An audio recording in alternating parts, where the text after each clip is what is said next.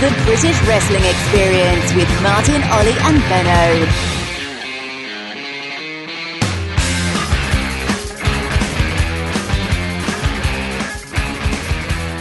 Hello and welcome to episode 17 of the British Wrestling Experience on postwrestling.com. I'm your host Martin Bushby, and joining me is Richard Benson, aka Benno, and sadly Ollie cannot be with us this week. So Benno, I mean, we've been just talking off air a bit and it sounds like you're made up with cold. Yeah. I think we were both in York Hall at the weekend, weren't we? And I think I shook too many hands in the Dundee Arms and managed to get myself a bit sick. Maybe it was just travelling around on the tube in London. It's never good, but I'm going to soldier through. You might hear me hit the mute button every now and then to cough or sneeze. It's nothing to be messed with, man flu, but I'm a soldier, Martin. I'm here, and we've got plenty of exciting things to talk about. So yeah, glad I'm here too. Indeed. Well, you just know that you made your first pilgrimage to York Hall in London this past Friday. I mean, a venue that's played host to such titans as Lennox Lewis, Nigel Benn, Joe Calzaghe, and now the great O'Khan. I mean, how was your first experience of York Hall before we get into the show itself? It's funny, I was talking to Arm Furious in the pub of Voices of Wrestling, and he just couldn't get over the fact that I'd not been to York Hall. Obviously, I've been following British wrestling for a long time, and obviously been aware of the big shows at York Hall. I don't know what it is that's just meant that I've never made the trip. Maybe part of it's the fact that the shows finish kind of late, don't they? It means an overnight stopover, and when I've come down to Rev Pro like last year, I went to Walthamstow, and York Hall's just never lined up. It was an experience. It's one of those venues where, I mean, you see it for the box and it looks incredible, doesn't it, on Sky Sports? Yeah. It doesn't look so incredible on Rev Pros On Demand. But there's definitely a charm to it, isn't it? It was just, and being there was cool. I heard a few people that we were with kind of saying that it wasn't as busy as it usually is. But I thought the atmosphere was really good in there. It's a building that I think carries sound quite well. Again, maybe it's the Rev Pro VOD where sound doesn't always sound great, but in the building, it really made for a good atmosphere. And yeah, I could finally tick that one off because it is. Yeah, it's a place I've always wanted to get to, and I'm glad I finally did. Yeah, I've always really enjoyed it as a venue. I like these sort of like old school British venues that are steeped in history, and like you noted there, the acoustics are always really good in them. Obviously, we saw WWE run that venue in Blackpool for NXT, and then obviously the Walthamstow Assembly Halls, where Rev Pro also runs. So yeah, I do really like that they constantly run York Hall and these sort of like old style British venues, because they always like going in them and seeing, like, you know, feeling the history in there. But anyway, enough about the venue itself and onto the show. Rev Pro held their annual Summer Sizzler event on the 17th of August, and I mean, as noted in the intro, me and Benno were there live, and the big match that must have been the major ticket seller for the majority of people was Walter taking on Tomohiro Ishii, and this is Ishii 4 days removed from the G1. I mean, this had to be one of the most brutal matches I have ever witnessed live. I mean, I think because I was so close to the ring, the thunderous chops from Walter really, really made me wince in this one. And it was, I think it was everything you hope for going in. Big chops, suplexes galore, Ishii being the ultimate warrior, you know, that we've come to know and love. And, I mean, coming from this match, before we get into the result itself, I mean, Ishii must be one of the front runners for Wrestler of the Year, Benno. Definitely. I mean, just based on the G1 that, I would say it, is it, that he had that G1 where he had that incredible match with Kenny Omega, that incredible match with Kota Ibushi, didn't stop on any night, even on the last night when he's already eliminated, he's still having awesome matches going all out with Juice Robinson, and then, yeah, he flies over 5-6 days later to York Hall, and he's willing to take even more punishment. Just, that's why he's so many people's Wrestler of the Year.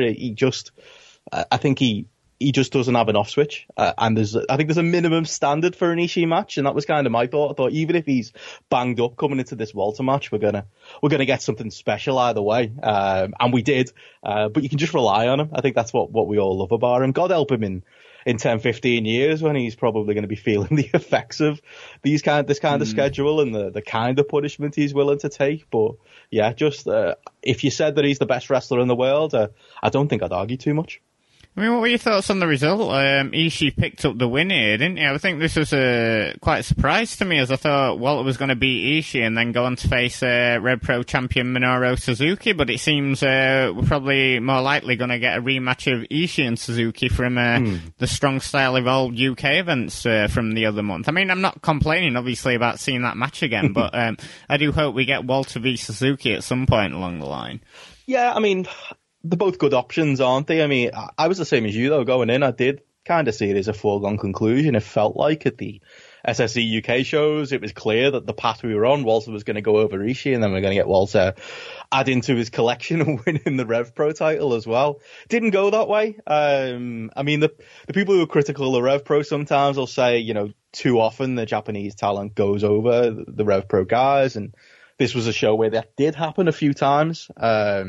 So I suppose there's a criticism from that point of view, but does it matter a huge amount? Because we're gonna get to see Ishii and Suzuki in a Rev Pro ring for a British title. That's a big deal, regardless. And I mean, maybe it's a scheduling thing. Maybe they couldn't get Walter for a certain date that they could get Suzuki for. It's hard to really say, but I do think, yeah, Walter's going to be there or thereabouts in the Rev Pro title scene. He's I wouldn't say new to Rev Pro, but this push of him in Rev Pro is relatively new. I'm not panicking yet, although, yeah, you know, it was a little bit disappointing. I love the match. I haven't got much critique about the match itself, but there was a moment near the end of the match where I was just in the crowd hoping Walter was going to make that one last comeback, and it didn't come, but maybe that says everything about how drawn into the match and the outcome I was.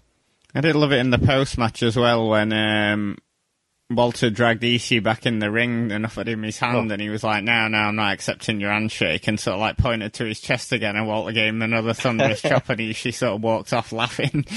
I love that about him. It's just, yeah, I mean, you weren't going to get a straight handshake, were you, between the two? It was almost like Walter was trying to do that respect exchange he did with PCO at WrestleMania weekend, but Ishii just kind of almost laughed it off and walked off, didn't he, after the chop? That's just the kind of wrestler he is, but he'll have some stains on that chest for a while, because my God, those chops. I mean, I mentioned earlier maybe the sound doesn't always come across in the VOD, so anyone listening who's going to watch on the VOD, I watched the match back a second time, and they do sound loud, but there's nothing compared to being live in the building as the man. It was just the difference between, I think that the main, the main exchange that's put over what this match was Ishii continually trying to chop Walter, and Walter coming back with chops that sounded about 10 times as loud, but it doesn't stop. Ishii still coming back and hitting more chops of his own. It's almost like over an amount of time, he's hoping that he's going to be able to do the same damage that a big Walter chop can do. That kind of tells the story of what this match was. It was Walter's big moves against Ishii's just incredible selling. There was a chop, wasn't there, where Walter chopped Ishii when he was on the second rope, and he just kind of died and just laid across the top rope and was just finished, and everyone in the building just kind of felt the same way for poor Tomohiro Ishii. It was just a match that, again, we talked about, you know, me finally making it down to your call. I wasn't missing this match in a million years, and it really was something special to be there and to hear those chops and to see the fight between the two. It was very much a G1 level match, you know, talking about the G1 with Ishii, and it could have disappointed. It could have been a lower end Ishii match, but I'll put it up there with some of his best stuff from this year. It was just absolutely incredible. I mean, I spoke then about Walter v Ishii being the main ticket seller for this, but there was an incredible tag match just before the interval at half-time. I mean, it must have been the best match of the undercard, a match that happened completely by accident. I mean, this was originally supposed to be Aussie Open against Killer Elite Squad, and obviously, quite understandably, Davey Boy Smith Jr. couldn't make the show due to the funeral of Jim Neidhart, so they had a reshuffle, and we got the original CCK pairing of Chris Brooks and Jonathan Gresham, who Gresham was in the country for the ROH UK tour, which was taking place the same weekend against Aussie Open. I mean, these guys went all out, didn't they, Benno? I mean, some insane offense in this one. It was hard to keep up with the match at some points. Yeah, it was. Being there live, it was kind of, I was where I was stood at the merch table, just in front of the merch table. Ishii was right behind us watching this match. You couldn't really tell whether he was enjoying it or not, but you can't really tell if Ishii's enjoying anything. But you're right, yeah, there was kind of so much going on that it is hard to keep up sometimes with tags like this. I think they worked it well, though. I think, again, that it was maybe it started slowly and it started with a lot of, leg work from the CCK side and a lot of Gresham technical stuff. But when it hit that second gear, my God, did it. And these matches aren't always for me either. I'm not always, when you go too far with the kickouts, sometimes it's a bit much for me. And they did go, there was kind of like a 5-10 minute stretch at the end, wasn't there? With a lot of big stuff, and people's mileage may vary on whether they enjoy that style, but as far as four guys to put a match like this together, I think it really worked. I don't think there's anyone with a better hot tag right now than Mark Davis. Just explosive isn't the word for him when he hits the ring and hits his big strikes and hits his big moves. And Gresham is someone who maybe not everyone's entirely familiar with, but anyone who'd watch him in this match, putting all those combos he does together, I think he hits a suicide dive, followed by a line salt, followed by a shooting star press, all in quick succession. There was a lot of kind of tying big spots together. That was the kind of match that it was. And yeah, maybe the kick out segments of the match went a slight bit too long, but there were levels to it. And when the big moves happened, and I say kickouts, a lot of it was, the partner making the save. I think that always helps in a match like this, so you don't lose, believability too much. And again, they kick out of so much big stuff. Sometimes you think once the finish comes, is that it? But when, I don't know what Davis calls it, but he hits like a Super Dragon style psycho driver, doesn't he? That was the finish here. And once he hits that, the match is over. That's it. It's done. It's just, again, sometimes there is a danger in a match like this of doing too much, but it brought the house down after a first half that I saw mixed reviews on, and it did turn into being one of the matches that I heard a lot of people talking about coming out of this outside of Ishii and Walter. Well, it seems to be an Aussie Open special, this, doesn't it? Having these sort of like pre-interval tag matches. I know they had one against the Chosen Bros and Matt Riddle and Jeff Cobb in Red Pro earlier this year, and they seem to be like doing they seem to be putting on these spectacular tag team matches all around the country, don't they? Yeah, that's it, and that's kind of how they're getting their name out there. It's funny seeing them now, just seeing them live. One thing I noted did take about them was just how different they look, from when I first went to see them. I think Fight Club Pro was the first show that I saw them live at, and they were both had very plain ring gear, and Kyle Fletcher was very skinny, and Mark Davis was, he wasn't in the best of shape. They've both put a lot of effort into their look. They've got great ring gear now, and they've come along as wrestlers as well. And I just think the whole package is really there right now. And matches like this, having, like you say, touring and tearing the house down in these, first half main event style tags. They're just they're getting quite the reputation right now. And yeah, maybe Ishii wasn't impressed, but hey, maybe if anyone from New Japan watches this, they might be impressed, and they could be a team that they could bring in later in the year for Tag League, or to see what else they could do with them, because they're really putting together a great selection of matches there for people to watch. And again, this was another great example of that. And then jumping around the card here, we had two CMLL talent. We had Soberano Jr. against Teton, and Teton, I saw him live at York Hall for ROH last year, and he really spectacularly impressed me. And this was like a showcase match for these two guys making their Red Pro debuts here, weren't they? I mean, lots of different varied lucha moves, and the crowd went into it to the start off with, but I thought they really won them over towards the end. Yeah, they kind of had an awkward spot, didn't they, coming out after intermission and after the match we've just raved about. It's hard, isn't it, to come out and do a match and get the crowd back into it, especially being two people who, okay, big names worldwide, but the average Red Pro or British wrestling fan, you might not know. The two men that I haven't seen a lot of, I remember seeing Titan at the Ring of Honor shows, I think it was a couple of years ago now, over in the UK. But I do think they got people invested. I think a lot of it, the fact that Titan was almost playing a heel and going for the mask a lot, and Soberano was being a bit more honourable, gave the match a bit of story, so that when they did do their spots, and they did a lot of them, the Super Ranas and that Titan moonsault to the outside, where from my vantage point, it looked like he went back first onto the stairs. Yeah, it was pretty wince-inducing, wasn't it? Yeah. Well, I mean, but there's a lot of spots like that. But again, yeah, I think the story of the match pulled people in, and it gives Rev Pro something different, doesn't it? And I've seen Andy Quilden on Twitter already talking about bringing these guys back, or bringing other CMLL guys back, because when you want to stand out from the crowd in Brit Res, if you can put on a match like this that, again, has people talking when they walk away, then yeah, it's absolutely worth doing. And yeah, I think they both got a standing ovation after the match, and it was well deserved, and was a huge difference to the almost silence the match started in.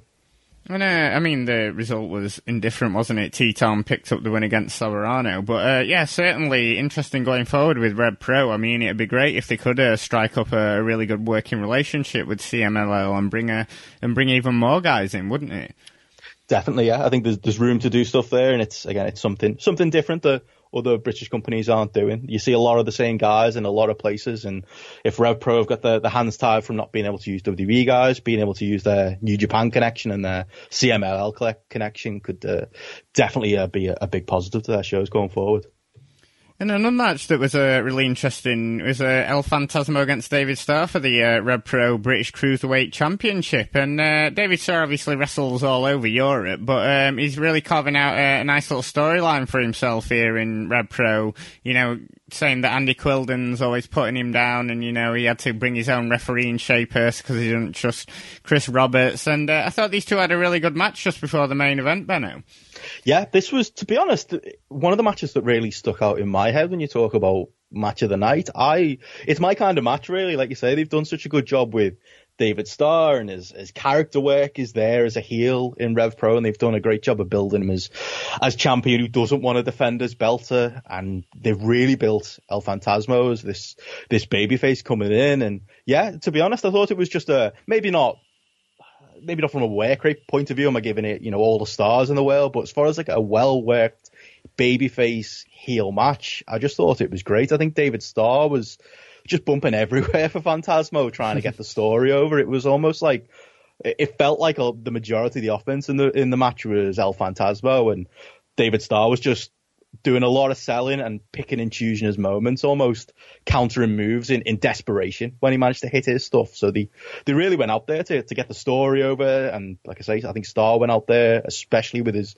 working boots, to get El Phantasmo over. And yeah, I think they put together a really good match. I know some people weren't high on the finish. They've been doing a big story, haven't they, with David Starr and Shea Pearce, very much being in his pocket, and there was a lot of shenanigans, low blows and a bumper Shea Pearce, and lots of stuff there that maybe protects El Phantasmo in loss, but I think it plays into the story. I think a lot of people would expect El Phantasmo to walk out with the belt here and to walk away, but I'm happy to see David Starr go over here and to see him carry on this run, because I think when you've got the big New Japan guys on top and the big British title matches on top, I like this undercard story of David Starr as champion that feels like it's never going to end at this point. So hopefully they can line up some more challenges like El Phantasmo and carry on this run with David Starr, because again, they're doing something really. David Starr's a wrestler you see everywhere else, but Rev Pro are doing something really different with him with this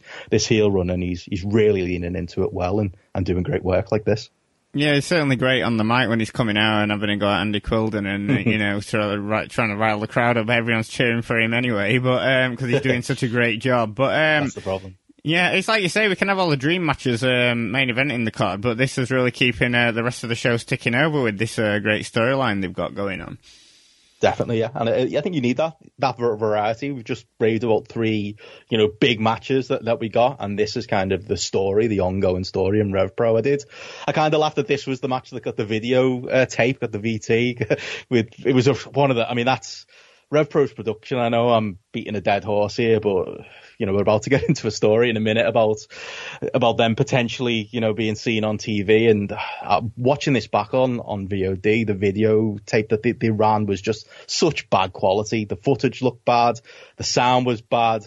They were trying to put over this story, but it wasn't great. I mean, if you're going to run a story-based thing with David Starr and you're going to try and run these VTs for him and try and get the character over, I think that element of Rev Pro really does need to improve to catch up with the great work that David Starr's doing. But I suppose maybe a minor critique there as far as big shows like this go, but maybe a bigger critique coming down the line.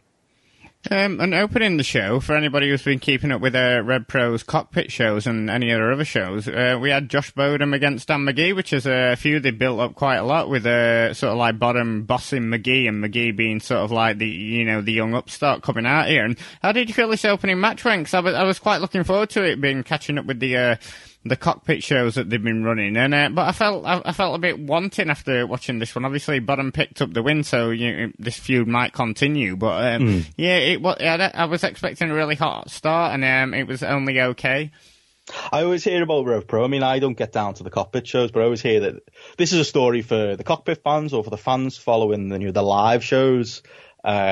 And sometimes it felt like in Your Call, people just didn't know the story. They were reacting to Bodom and they were reacting to McGee as the underdog, but I think it really would have been. I just talked about videotapes. This would have been the match to do a promo video and put over that story. Because it's the oldest story in wrestling. Bodom treating McGee like a young boy, and as soon as the match started, you kind of got what they were going for. But yeah, it did feel like it was missing something. I definitely agree with you there. Maybe it was the fact there were a couple of blown spots in there. There was that awkward spot with the slowest Canadian destroyer I think I've ever seen.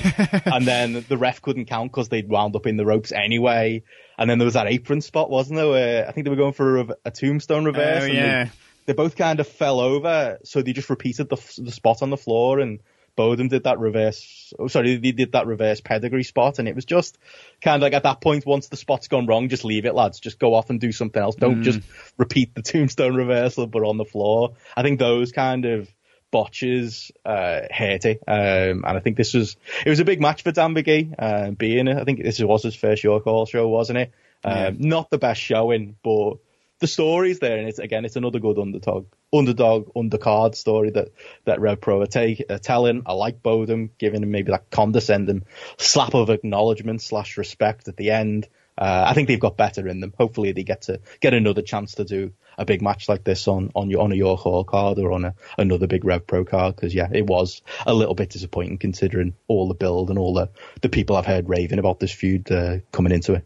So we've gone through sort of like the main highlights of the show, and then we had another few matches on here. We had Jurn Simmons against Lance Archer, Kushida taking on Adam Brooks, and the Great O-Khan taking on Shane Strickland. Shane Strickland, someone who's not appeared for Rev Pro in a while, used to be quite a regular last year. And these were, there's a few people making their debuts here, such as Jurn Simmons and obviously Killer Elite Squad's Lance Archer, but nothing. Was there anything that really stuck out for you from any of these matches? I thought it was a waste of Kushida. I'm sorry, but Adam Brooks has come over, and we were promised sort of like this bag of goods, weren't we? And I don't think he's delivered on it, other than the matches he's had with Will Ospreay. I think I'm probably the high one on this podcast on Adam Brooks. I don't hate him. I think you're right. I think he's come in with this reputation of big match wrestler, and Rev Pro haven't helped it either by putting him in matches like this. Whereas when he first came in and they started doing that feud with Ospreay where he was ripping the flags off his tights, that was, if they'd given him a more long-term, maybe it's a fact that they can't always get Ospreay, but I think if he had something to sink his teeth into like that, with a bit like what David Starr's doing, more story-based matches rather than being thrown in matches like this where he's expected to have a 4 to 5 star match, I think that maybe would suit what he is more than what he's doing. I didn't hate the match. I thought it was fine, but I'd say that, about all 3 of those matches. And again, 3 matches where the New Japan talent went over, and I don't think, did we really need Great O-Khan to go over Shane Strickland? Did Jurn Simmons really need to lose to Lance Archer? Jurn Simmons, to me, feels more likely to be someone who's going to come back in the future. Yeah. And who really is Lance Archer in New Japan?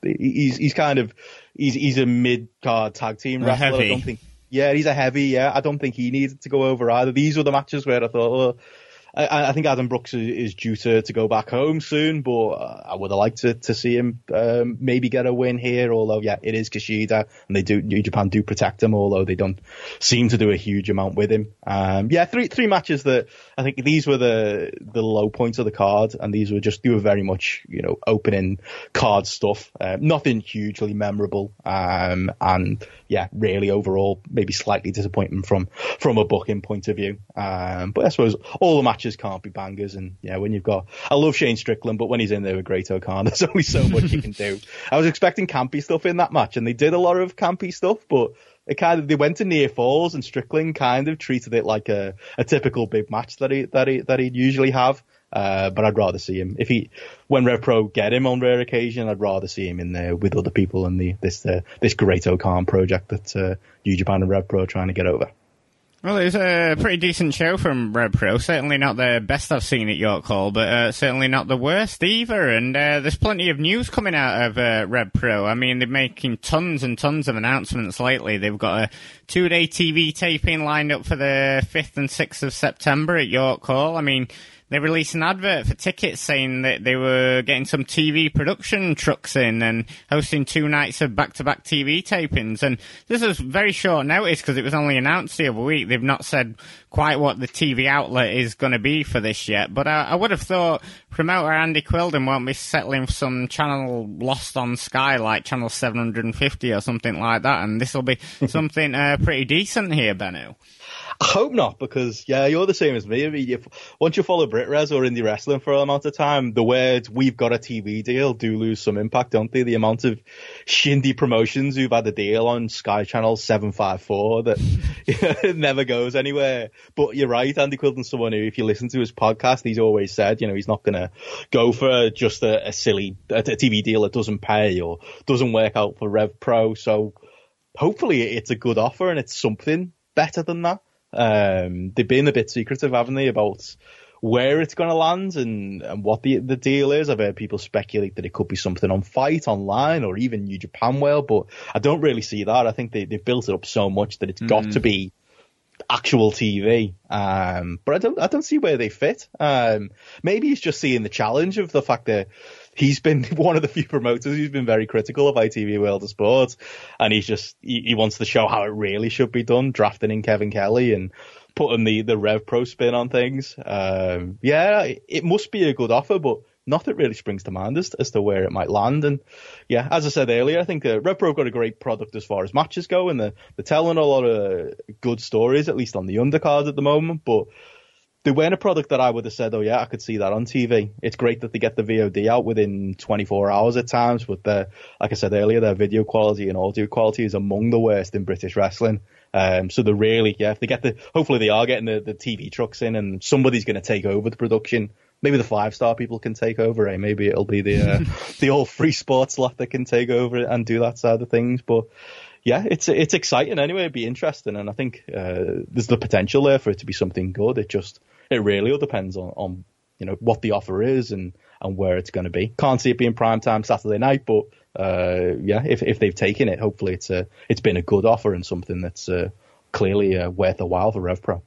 Well, yeah, I mean, obviously Sky and a lot of other companies outsource a lot of these filming events to, outside production units. So you would have thought, if they're saying the TV truck's coming in, they're going to bring one of those in, and it'll be interesting to see, like you've noted there, obviously, Rev Pro, it's great that they get the stuff out so quick, but their sound and pitch quality is always pretty atrocious. So it'll be very interesting to see Rev Pro with some slick production values behind it. Perhaps York will look as good as it does for those boxing events on Sky. But I guess we'll have to wait and see on that one. But I mean, following on from these TV tapings, they've got a show in Portsmouth on the 7th of September, and then on the 8th and 9th sees the return of the British J Cup as part of the Wrestling MediaCon event in Manchester. I mean, before we get into this MediaCon, let's talk about the second Rev Pro British J Cup. I mean, last year's event was one of my favourite shows of 2017, and this year they've expanded it to 2 nights. So,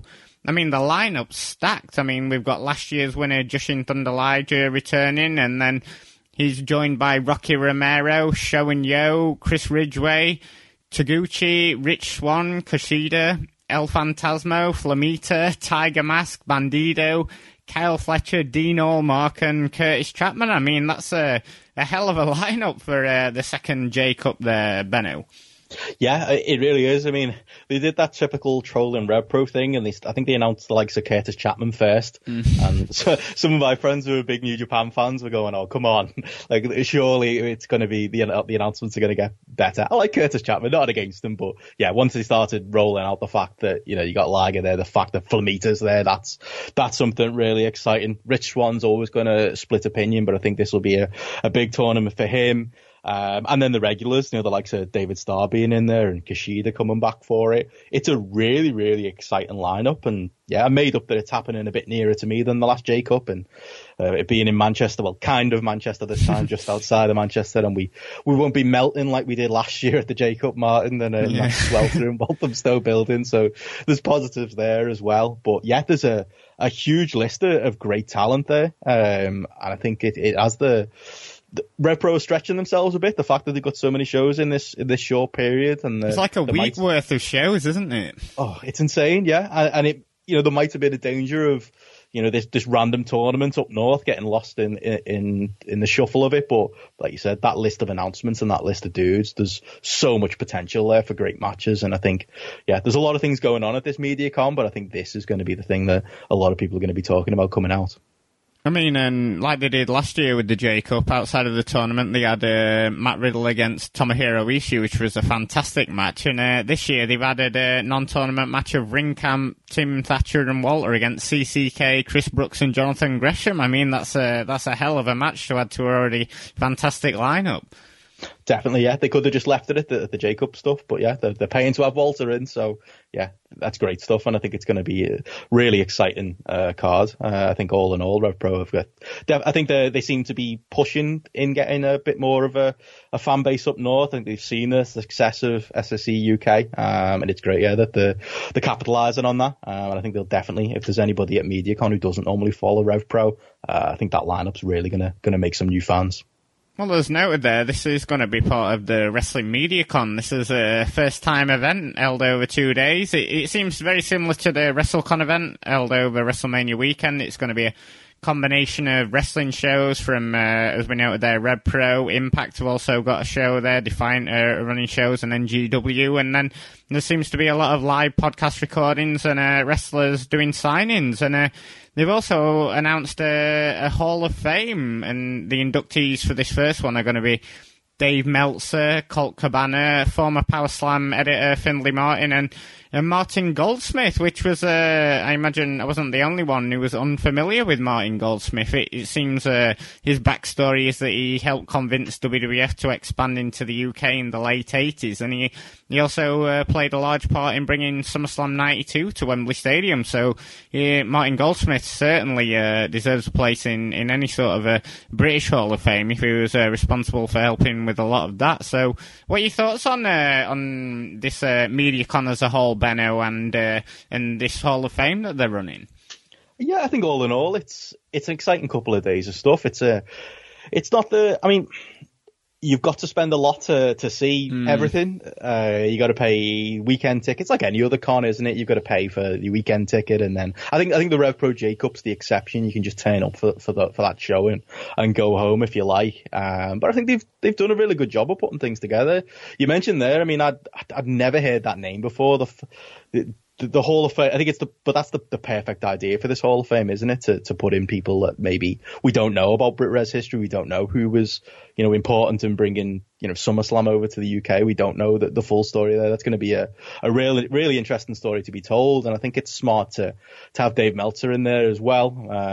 If you hear the stories of him live at PWG shows or anywhere else he turns up, it's almost like the fans are more interested in seeing him sometimes than the wrestlers. And I think he'll have a long queue for his Q&A and for his meet and greets. So it's a stroke of genius to do that. I think they put together something really interesting. There's plenty of wrestlers there that you can go and meet. There's lots of, like I say, you said the live podcast stuff there. I'm excited to see Cabana do his live podcast. To see they've got X-Pac's doing one there as well, isn't he? That sounds with Pat Patterson of all people. Exactly. Yeah, the fact that Pat Patterson's coming over, that's a big deal as well. It'd be interesting to see what it draws, but they are attempting, like you say, Pat Patterson's there, X-Pac's there, but then we've got a Rev Pro live show and the first Impact shows in the UK in a long time. So I think they're trying to draw from a broad spectrum of wrestling fans, and hopefully it's a success, because it does sound like an exciting weekend. I'm mainly excited to see the Rev Pro show, to see the Impact show, which I never would have said 6 months ago. They've done a great job in that promotion of making me a bit more interested. The fact that I'm excited to go see Sami Callihan says it all. A bit of a shame that Impact show is running head to head with Dave Meltzer's Q&A with his Inside the Ropes deal, but I'm sure I'll make it work. But yeah, it's going to be an exciting but but busy and potentially expensive weekend. But yeah, hopefully it's a success and we do this again next year. Yeah, because when they first announced it, I was a bit like, oh, this looks a bit naff. But with all the announcements they've made subsequently, and like you said, with the Impact show, obviously they're a lot better than they were this time last year. And then Rev Pro putting on this second British J Cup. It's certainly a very exciting event, and I'm really looking forward to attending the 2 days this year. Definitely, me too. Can't wait. It's gonna be expensive, but it's gonna be great. Just anybody coming from out of town, they're saying Manchester. It's not Manchester. Plan ahead. I think it takes about an hour to get there from the centre of Manchester. So put that into your plans. But other than that, hopefully we'll both see some of our listeners there as well, and people make the trip. And moving on to World of Sport, I mean, since our last show, episodes 3 and 4 of World of Sport have aired on ITV, and I mean, obviously it's still marred with the same production issues we've noted ad nauseum on this show before, but some of the notable happenings were the continuation of the tag tournament, Crater completely dominating the ladder match winner Gabriel Kidd, Grado changing his image to impress Stu Bennett, and Martin Kirby stealing both episodes with pretty good matches against Joe Hendry and Will Ospreay. I mean, I've gone through some of the sort of like notable happenings there, Benno. Any thoughts on the last 2 episodes of World of Sport?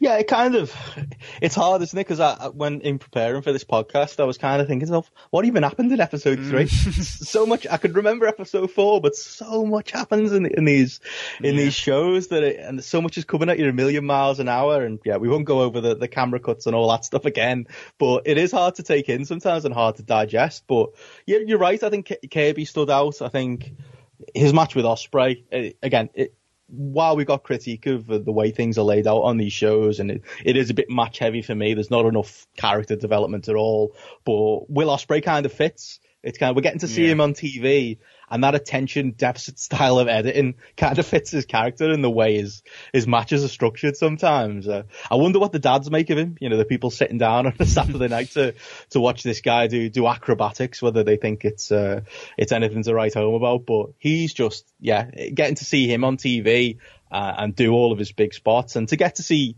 Martin Kirby get to, do the great work we've all seen him do live at shows and get to be the heel, especially against Ospreay in that match, then it's a good thing, isn't it, that we get to see that. And if you're gonna be a show where there isn't a huge amount of character development to pull in the casuals, then Ospreay versus Kirby is probably the best example of the good stuff that you're going to get and the type of stuff that might stand out. I did notice Gareth Hodgson, who's a friend of the show, did some Google trend analysis to see whether people have been searching for Will Ospreay. Haven't seen him on ITV World of Sport, but there wasn't much evidence to say that had been happening, but people were searching for Giant Haystack still. So maybe it's bringing back some memories in the dads in the audience watching this wrestling. But yeah, it's hard, isn't it, to kind of analyze on a week to week basis, because it's just so mile a minute. There's so much happening. I think that Bea Priestley Kaylee Ray match from this week's a good example of maybe why they're struggling a little bit in the ratings. The fact that Alex Shane's on commentary trying in the 5 seconds that Bea Priestley makes her entrance to explain who she is, what her story is, because we've never had that opportunity to sit down with her and hear her version of her career, or to get to know her character. That match also. And she's got a really interesting story when you go back through. She obviously had all that trauma, as a child and everything, with the brain injuries and stuff, and then to come back from that and become a wrestler. That'd be a great story to tell on on sort of like a Saturday night ITV show. It would. There's a real life story. Most of these wrestlers have got really interesting real life stories. I've mentioned on previous shows. Davius Boy Smith Jr. came out on this show, and he's just he's Bulldog's son, but there's got to be a story there where he can tell you about memories of his dad, and stuff that they did a little bit on the pilot episode last year. Because I think that again, Bea Priestley, someone who you could do that with, and without that, you're left with the commentary trying to stuff that stuff in, as they did in that Bea Priestley Kaylee Ray match. And talking that match, the other thing that they're doing a lot of the WWE tropes, aren't they? There was a WWE special with the entrance music hits, so everyone in the ring stops and watches the entranceway, and then some woman possibly named Aisha. I think that was her name. Is that her name? She came out. It was, yeah. Who is she? Why is she? I don't think we'll ever know. All we know is that they're going towards apparently there's going to be a women's battle royal. But it all happens in such quick succession that, yeah, even for us who are familiar with these wrestlers, it's hard to take in who everyone is. You mentioned Grado there on episode 3 and doing the stuff where he comes out in a suit. I mean, that was funny. His backstage promos with Stu Bennett are entertaining. He's someone I could see casuals enjoying. But again, you don't want to step over that line and have too much of him on the show, and have too much of the Grado comedy in there. But yeah, I think he was something of the highlight of the 2 weeks. I did think as well that I think Joe Hendry is someone who they could definitely be doing more with. On the second week, he was in that main event, wasn't he, with Justin Sizem, and yeah. I think it was supposed to be Adam Maxted, and he got replaced by Nathan Cruz. They've got a bromance, don't you know, Martin? That's the story. Yeah, Joe Hendry's kind of. I feel like there's more you can do with that entrance song character. It's almost like he's coming out, and is he supposed to be miming? Is that the story? Because half the time he hasn't even got the microphone in his mouth. It's just all a bit weird, isn't it? I feel like you could definitely do more with him. There's the individual matches themselves. That 3-way I just mentioned was a solid match. It's just, again, hard to take in when there's so much happening. They're trying to get so many people over. Justin Sizem looks good with his discus clothesline win in that match, but before you know it, the show's end, we've gone back to adverts again because they've crammed so much in. So even the good moments that I'm mentioning there, they just don't always stick, and that's kind of been the problem over this episode 3 and 4, and it doesn't look like there's going to be a huge change as the series goes on.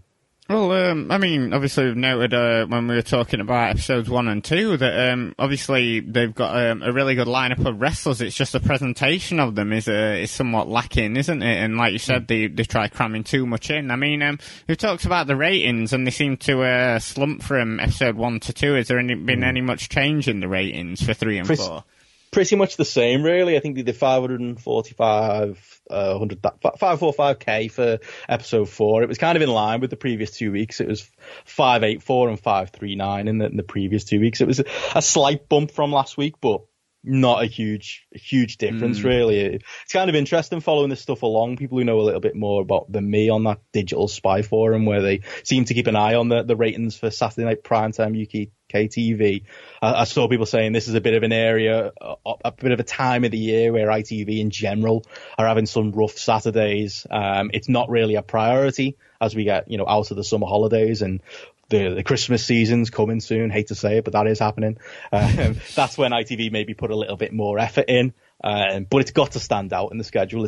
You look at the numbers they're doing, 500,000 compared to, they did more than 1 million for the pilot last year.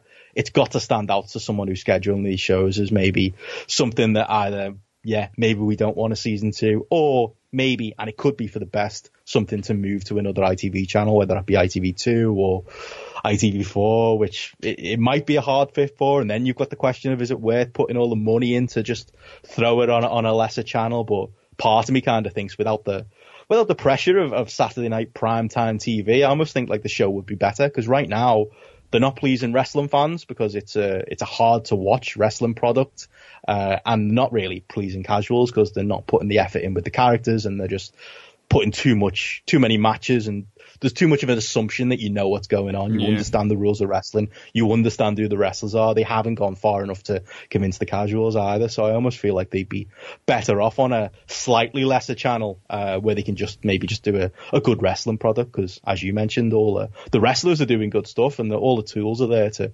do that. Maybe that'd be better than trying to go for this broad Saturday night audience that are clearly not taken and clearly not tuning in week to week. Yeah, it'll be certainly interesting, because, ITV have noted on the show before, seem to have a track record of getting bored of shows easily. I mean, there seems to be a new thing come out on a Saturday, lasts for one series, and then they get rid of it. So, it'll be certainly interesting to see what happens as World of Sport goes on.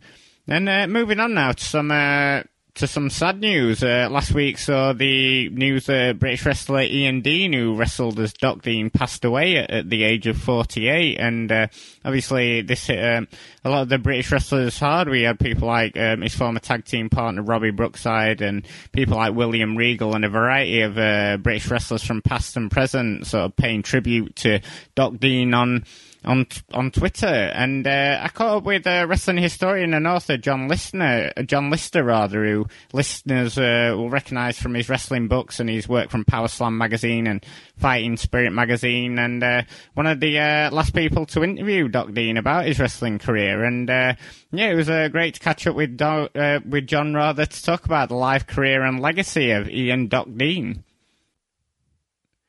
Joining me on the show now is wrestling author and historian John Lister to discuss the life and career of Ian Dean, who wrestled as Doc Dean. I mean, John, you were one of the last few people to interview Doc about his wrestling career, weren't you? Yeah, I spoke to him a year or two back for the Greetings Grapple Fan series, and I kind of got the impression, speaking to him for sort of the first 10 or 15 minutes of a call, he was quite low-key, which was quite uncharacteristic. And I think it was really that he had sort of left kind of that wrestling part of his career behind and not really sort of thought about it for a long time. And there was a point when I asked him about when he turned heel against Robbie Brookside and started sort of feuding with him around the country and working as a heel for the first time. And it was like he almost started buzzing at that, and suddenly it was like the memories came flooding back. And sort of by the end of the call, he was, really kind of excited, kind of thinking back sort of the memories of that time in wrestling. Yeah, because he started wrestling at a really weird time, didn't he? Sort of in the early 80s, at the age of 14, and it was kind of when British wrestling was waning in popularity, wasn't it? Yeah, so he started off sort of very young on a couple of small independent sort of circuits, and then did the holiday camps for a while, and then started working for All Star Promotions. And he made a TV appearance in 1988, which was right when it was going off television. And from there, he was sort of became one of the sort of the main guys kind of keeping the scene alive.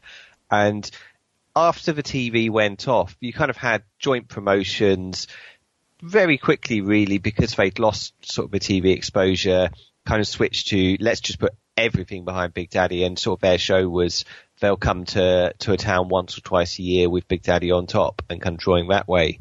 Those All-Star Promotions in some ways benefited for sort of a couple of years after the TV went off from sort of a more dedicated TV viewer who suddenly couldn't see wrestling on TV anymore and had to go out and sort of see it at their local venues. So they had a sort of 2 or 3 years where they were still doing quite good business in sort of the big traditional wrestling towns that were still running regularly, like Liverpool, Croydon, Stoke in Hanley, Norwich, Bristol. Still kept that going for a few years. The business sort of started to die away with the lack of sort of TV exposure and people not recognising the stars. And particularly Mark Rocco retiring in 91 kind of took a lot of the steam out of All Star. So Doc Dean and his partner Robbie Brookside and the Liverpool lads were probably among the top sort of young guys who were still kind of saying we can keep this business going, we can kind of bring in new fans.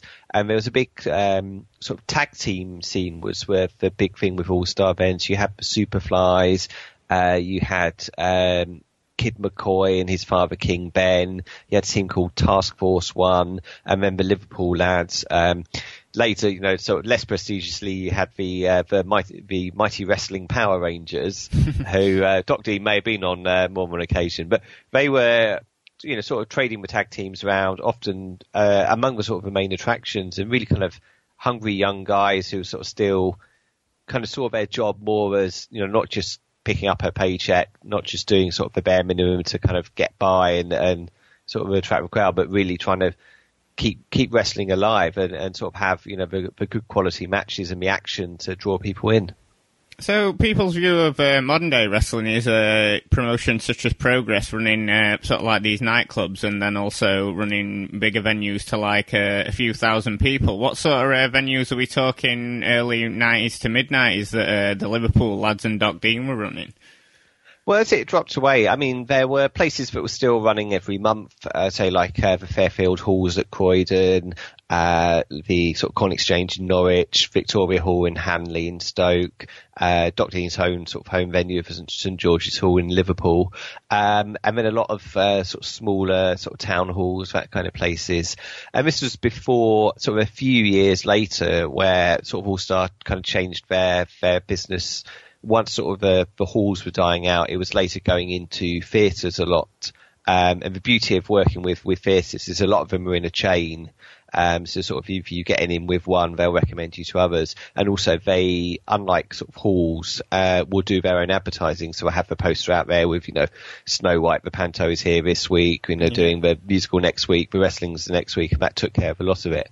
Whereas with the sort of the early 90s and mid 90s, it was still very much sort of local posters, trying to get people to come back. And that's where I say having the good matches and also, the storylines and the feuds were a big thing of bringing these people in. I know the first All-Star show I saw was in 1995. I'd been to, I think, 3 British wrestling shows in sort of my hometown Stevenage before then, and they were all very much, the one and done, the turn up with, the TV names of a Daddy or a Haystacks, have a battle royal at the end, everyone goes home happy, and, we might come back in a couple of years.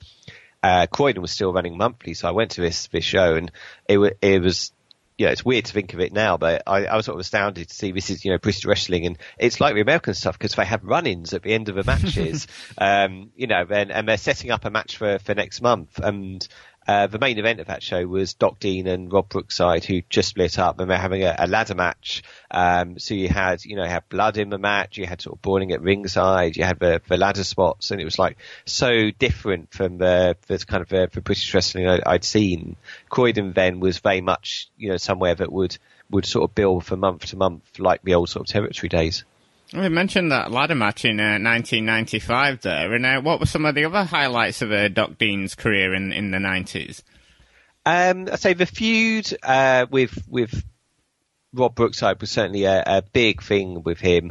Also, in the early 90s, he held the British welterweight title, and when I asked him about that, he was sort of saying it was still, even though it was off TV, it still felt very prestigious, and it was kind of a sign for management that he'd made it and could be trusted and kind of credible to be put in that position. I think the thing with the Brookside feud is that it was so kind of multi-dimensional because there wasn't so much communication between sort of fans in that era as to what was going on at different shows. So you had this thing where Croydon, Rob Brookside was the villain and Doc Dean was the babyface. And I think that was just because that particular venue, Rob Brookside, had been sort of there so long as kind of a good guy, but they couldn't take it the other way.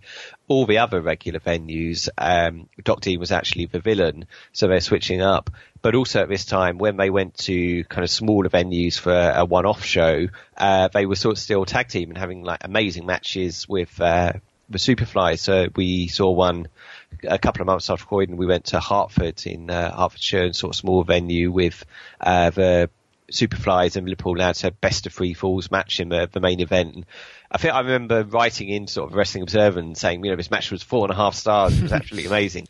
I don't know if it would hold up now, but it was having kind of, the moves you'd see in Japan and the States, Rockers moves, Midnight Express kind of moves, and it was so different to kind of the stereotype I think a lot of people had of what British wrestling had become.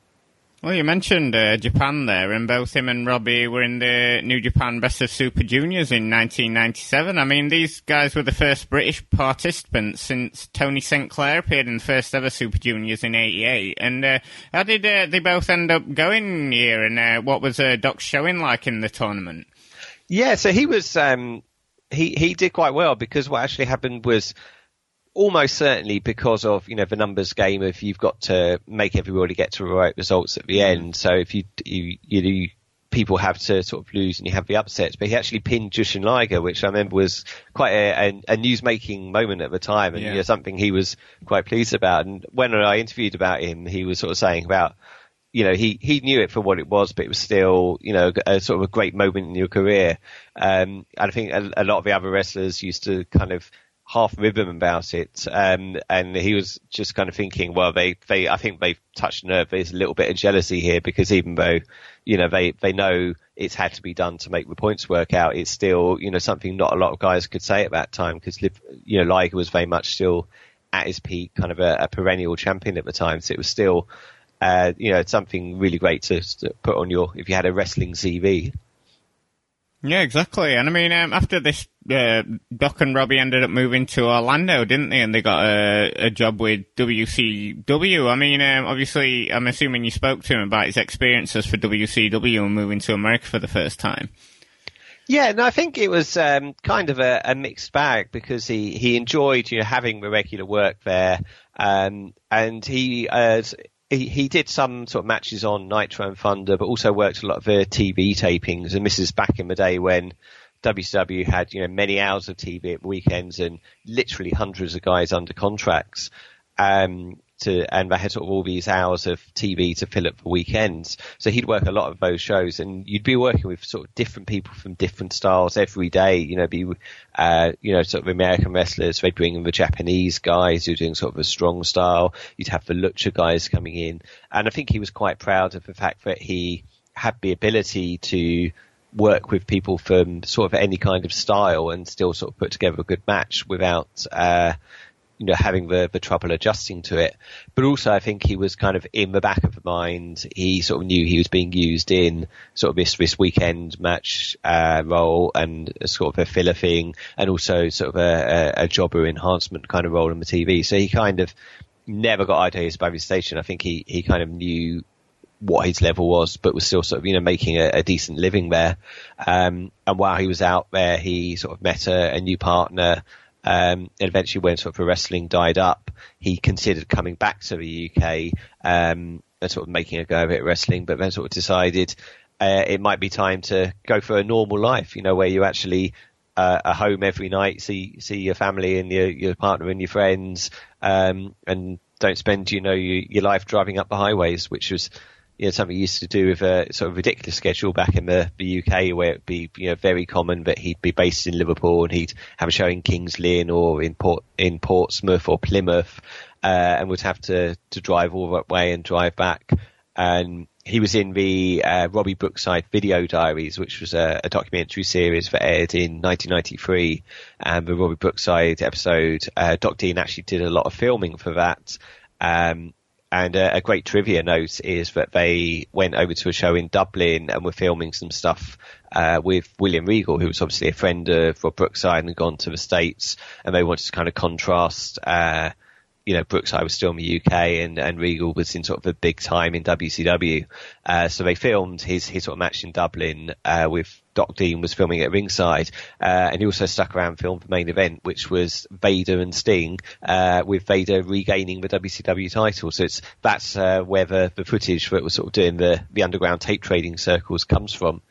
But there's a famous moment in that documentary where Rob Brookside isn't booked for a show, but he's told his wages are pinned to a dressing room door down in Norwich, and has to literally get on a train and go halfway across the country just to pick up his sort of wages for the week. And that was kind of the sort of the struggle of, you know, life on the road in Britain that time.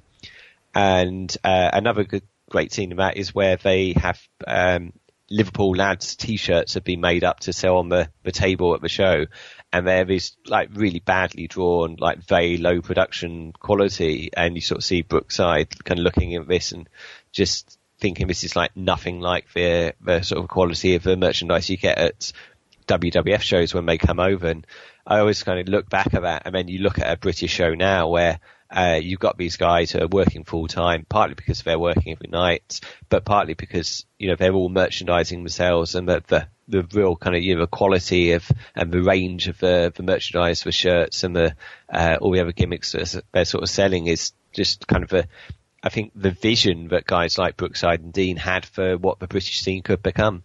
Yeah, I suppose they were like slightly too late for the original boom, and then slightly too early for this one as well, weren't they? Obviously, yeah, that's something that Doc actually specifically mentioned, because he said he'd like to have, you know, come around 10 years earlier and worked sort of more on TV with, like, you know, like guys like Jim Breaks, like a Johnny Saint, but also sort of young guys like Kid McCoy and Danny Collins, and have sort of more of a chance to work with them in front of a bigger audience. But also, had you come around 10, 15 years later, they'd much more opportunity for getting sort of a full-time, more high-profile role in WWE.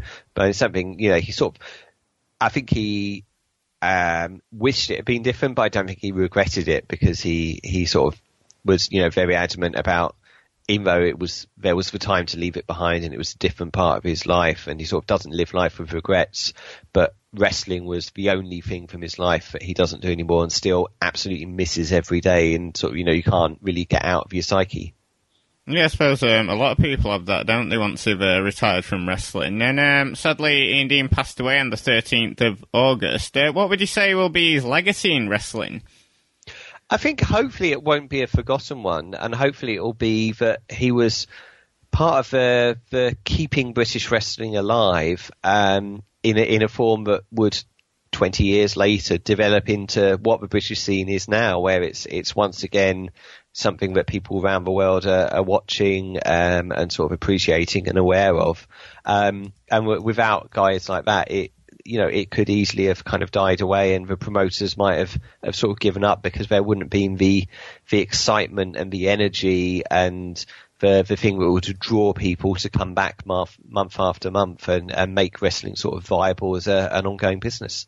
Yeah, I suppose that's the main thing, because of, like you've noted throughout this, that, him and Robbie were keeping sort of like the British scene going with these great matches. And, anybody who's wanting to check anything out, the BBC documentary John noted there, that's available on YouTube. And then there's plenty of other Doc Dean matches on YouTube. And, of course, his New Japan work's available on New Japan World. So, yeah, if you're interested in checking any of his stuff out, there's plenty of stuff on YouTube. So, John, thanks for joining us today, and it's been great looking back at the career of Doc Dean. Thank you for having me. So, thanks to John there for taking the time to speak to us about Doc Dean. I mean, Benno, Doc's sadly a bit before our time watching British wrestling. I mean, I saw some of his matches in WCW, and I certainly saw that documentary about Robbie Brookside, but and I've been catching up on some of his other stuff this past week, but just a bit before our time getting into British wrestling, wasn't he? Yeah, that's it. I mean, obviously, myself being from Liverpool, I know of the Liverpool lads, and I know of him and the team and Robbie Brookside, and yeah, same thing, that Brookside documentary. That I think it's on YouTube, isn't it? Yeah, it is, yeah. You can go and check that out, because it's well worth it. You get to see a little bit of him and Regal and Brookside, making their trips over to America. Like Lister said, it's a really, he's somebody who, it's a really interesting story he's got there. The fact that he's gone over he's someone who, I remember watching WCW Thunder in the mid-90s, and I had no idea who he was, this dude getting squashed by Stevie Ray, but it's kind of cool to look back now and say, yeah, we had, he was someone who was on TV, someone from where I'm from, getting, okay, yeah, they didn't make best use of him, but having those WCW Saturday night matches that I've seen a lot of people looking for and checking out. It's cool that, yeah, maybe he's someone who's before our time, but, his stuff has made tape in some form, and he's a name that's kind of, yeah, people are aware of. Maybe people know the Frankie Sloan version of the Liverpool lads a little bit more, but something of an untold story in British wrestling. So it's been cool to see John Lister and people like him chronicle in his career, and yeah, really sad, always sad when somebody dies at such an age.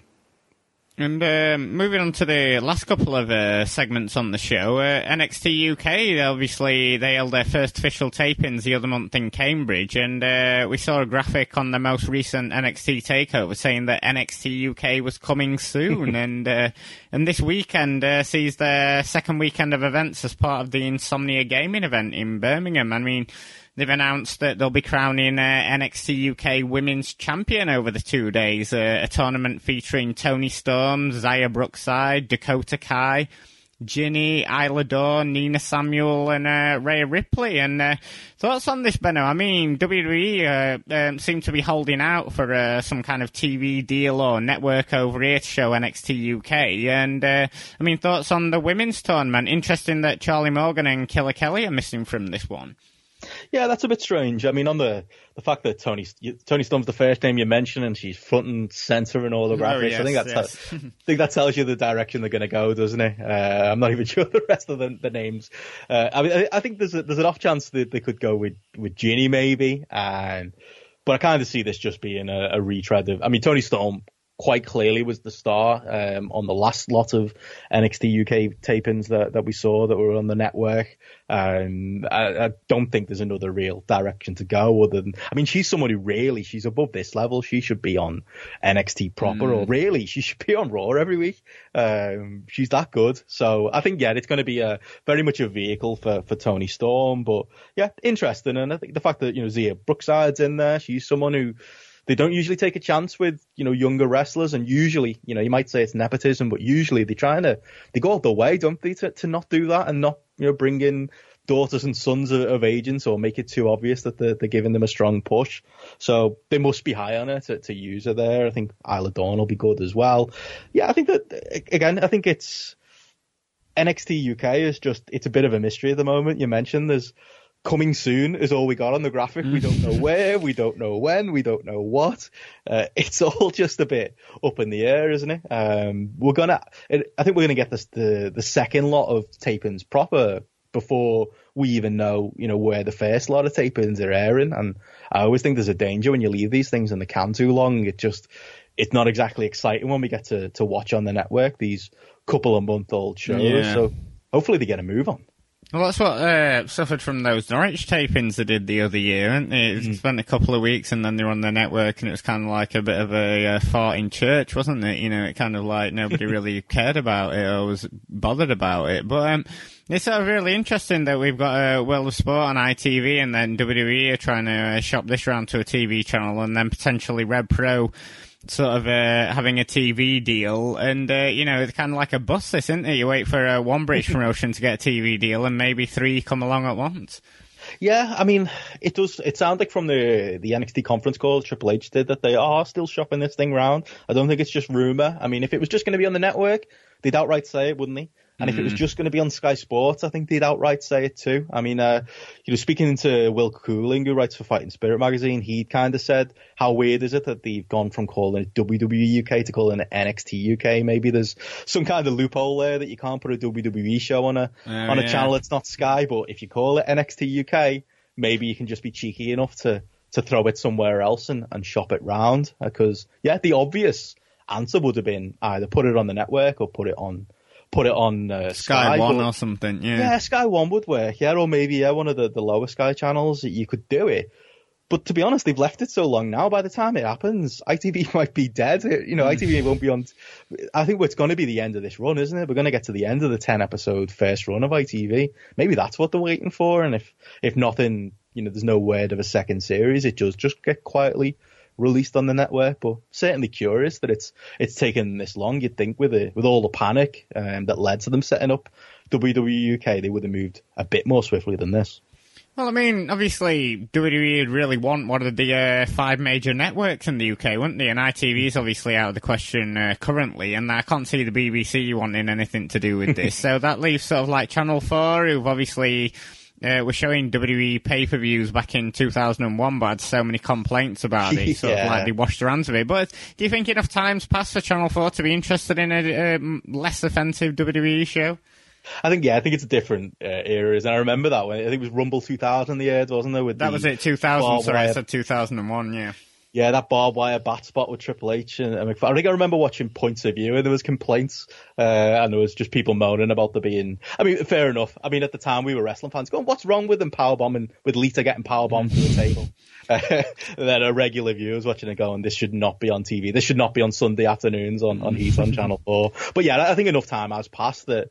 It's a possibility. And maybe for them to step on the toes of Sky, it would need to be something, a bit interesting like that. Something where they're going to be in a lot of homes and they're going to have a high profile. Because otherwise, you'd think they would have moved by now and they would have done something. But yeah, Channel 4, maybe Channel 5, but obviously they've got 5 Spike and, they've obviously tried running with Impact before. I don't know how much of a success that was for them. I can't see that being the answer either.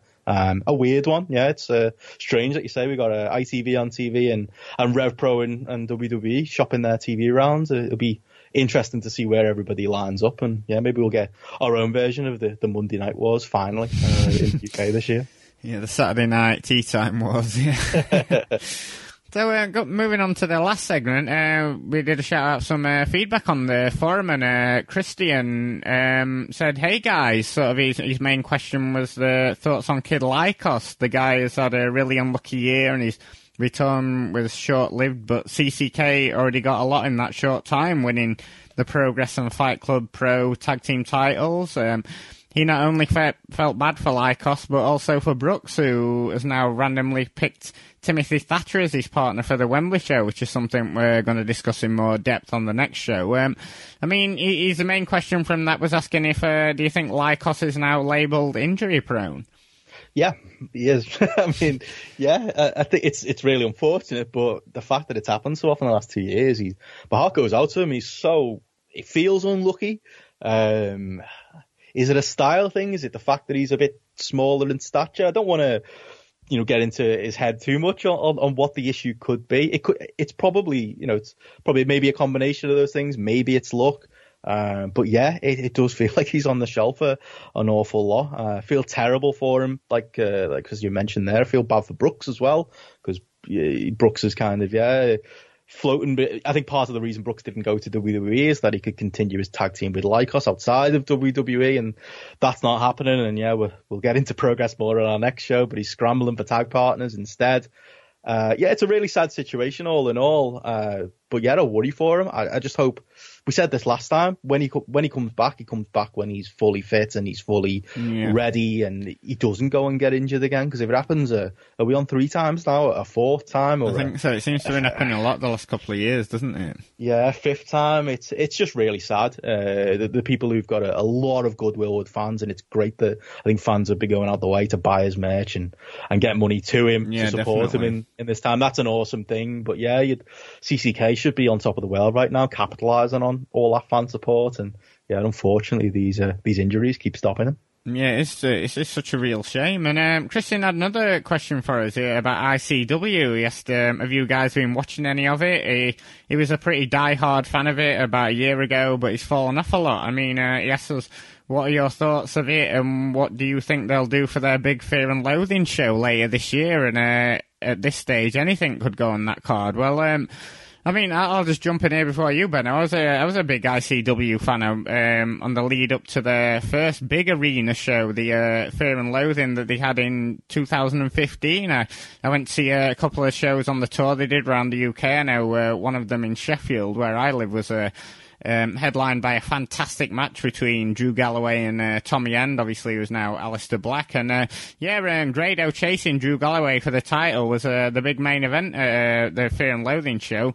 It looked fantastic in the SEC hall, did about 4,000, top to bottom, a really good card, and really, really enjoyed it. But past a couple of years, it's really dropped off for me. I mean, they had one of their major shows, Shug's House Party, a couple of weeks ago, and I didn't even notice that it was happening. And yeah, I think too much of the same storylines, Red Lightning coming back too many times, sort of things not really changing, and bringing way too many guys in to try and fill these Fear and Loathing shows. And obviously, we've seen they're still doing decent numbers. Now they're running the bigger venue of the Hydro. But for me, it's just holds no interest for me anymore. I don't know about you, Benno. I was never interested, to be honest. It's never been a product for me. It just hasn't. The odd time we've watched it for this show and our for British Audio Wrestling, our previous show, we've jumped in on bad shows, and we've jumped in on shows where I thought, actually, you know what? I'm going to give ICW a chance now. And they just always burn me. Like you said, the endless red light and stuff, the endless, 7 dudes in black t-shirts with beards creating a new stable again. It's just rinse repeat with ICW. They were the first company to blow, weren't they, in BritRes? They were kind of the start, I think, of this BritRes boom. And the fact that they've cooled down a bit should probably be a bit concerning for everybody, because I could see maybe the rest of the market following suit. Maybe we're being propped up by the ITV and WWE UK stuff right now, because Progress aren't having a great time this year either, at least as far as the quality of stories and everything they're putting together. But yeah, ICW, they've got their fans up in Scotland, and they've got their very angry fans who are probably going to get very angry at me for saying I never liked it, but they've still got their passionate fans. That's a good thing. But it does feel like in the wider conscious of BritRes, you just don't hear about them. They just don't always translate, further down south in the UK. And they just don't seem to be very newsworthy right now. I'm sure we'll jump back in with, Fear and Loathing or with their other big shows. And I'm open-minded to watch them, but they've never really grabbed me. And this year especially seems like a real quiet year. I kind of thought they'd end up on the network, and maybe Mark Dallas could finally sell up and shut down and be happy with what he's done over the last few years. But it's good for the Scottish scene that they're carrying on, I suppose. Just not something that's hugely interested me this year, or doesn't seem to have hugely interested a lot of people in British wrestling. It'll certainly be interesting to see that Fear and Loathing show, because they pushed it back a month. It's usually in November, and this year it's in December. Obviously, they run up to Christmas. People are spending a lot of money on presents and family, and and it looked quite empty last year, didn't it? Not embarrassingly so, but it looked a lot more emptier than the year before, and it'll be interesting to see how many they've already sold or what they're going to sell for this year's show. Definitely, I think that's, again, they were already, I already would have said, they probably do worse this year, but moving it closer to Christmas, that just feels like a recipe for disaster. But hey, maybe they'll surprise us, and those hardcore fans will turn out in numbers. Maybe it'll be a good Christmas present for some people, and maybe the stories of the downfall have been exaggerated. But I'm not confident for them at all. And thanks Christian for the feedback there. Of course, you can go over to the Post Wrestling Forum and leave us your feedback for this week's show or any questions that you might have for us. And thanks for listening. And we'll be back on the 5th of September taking a look at OTT WrestleRama and Progress's USA tour and the shows they've got coming up with WXW.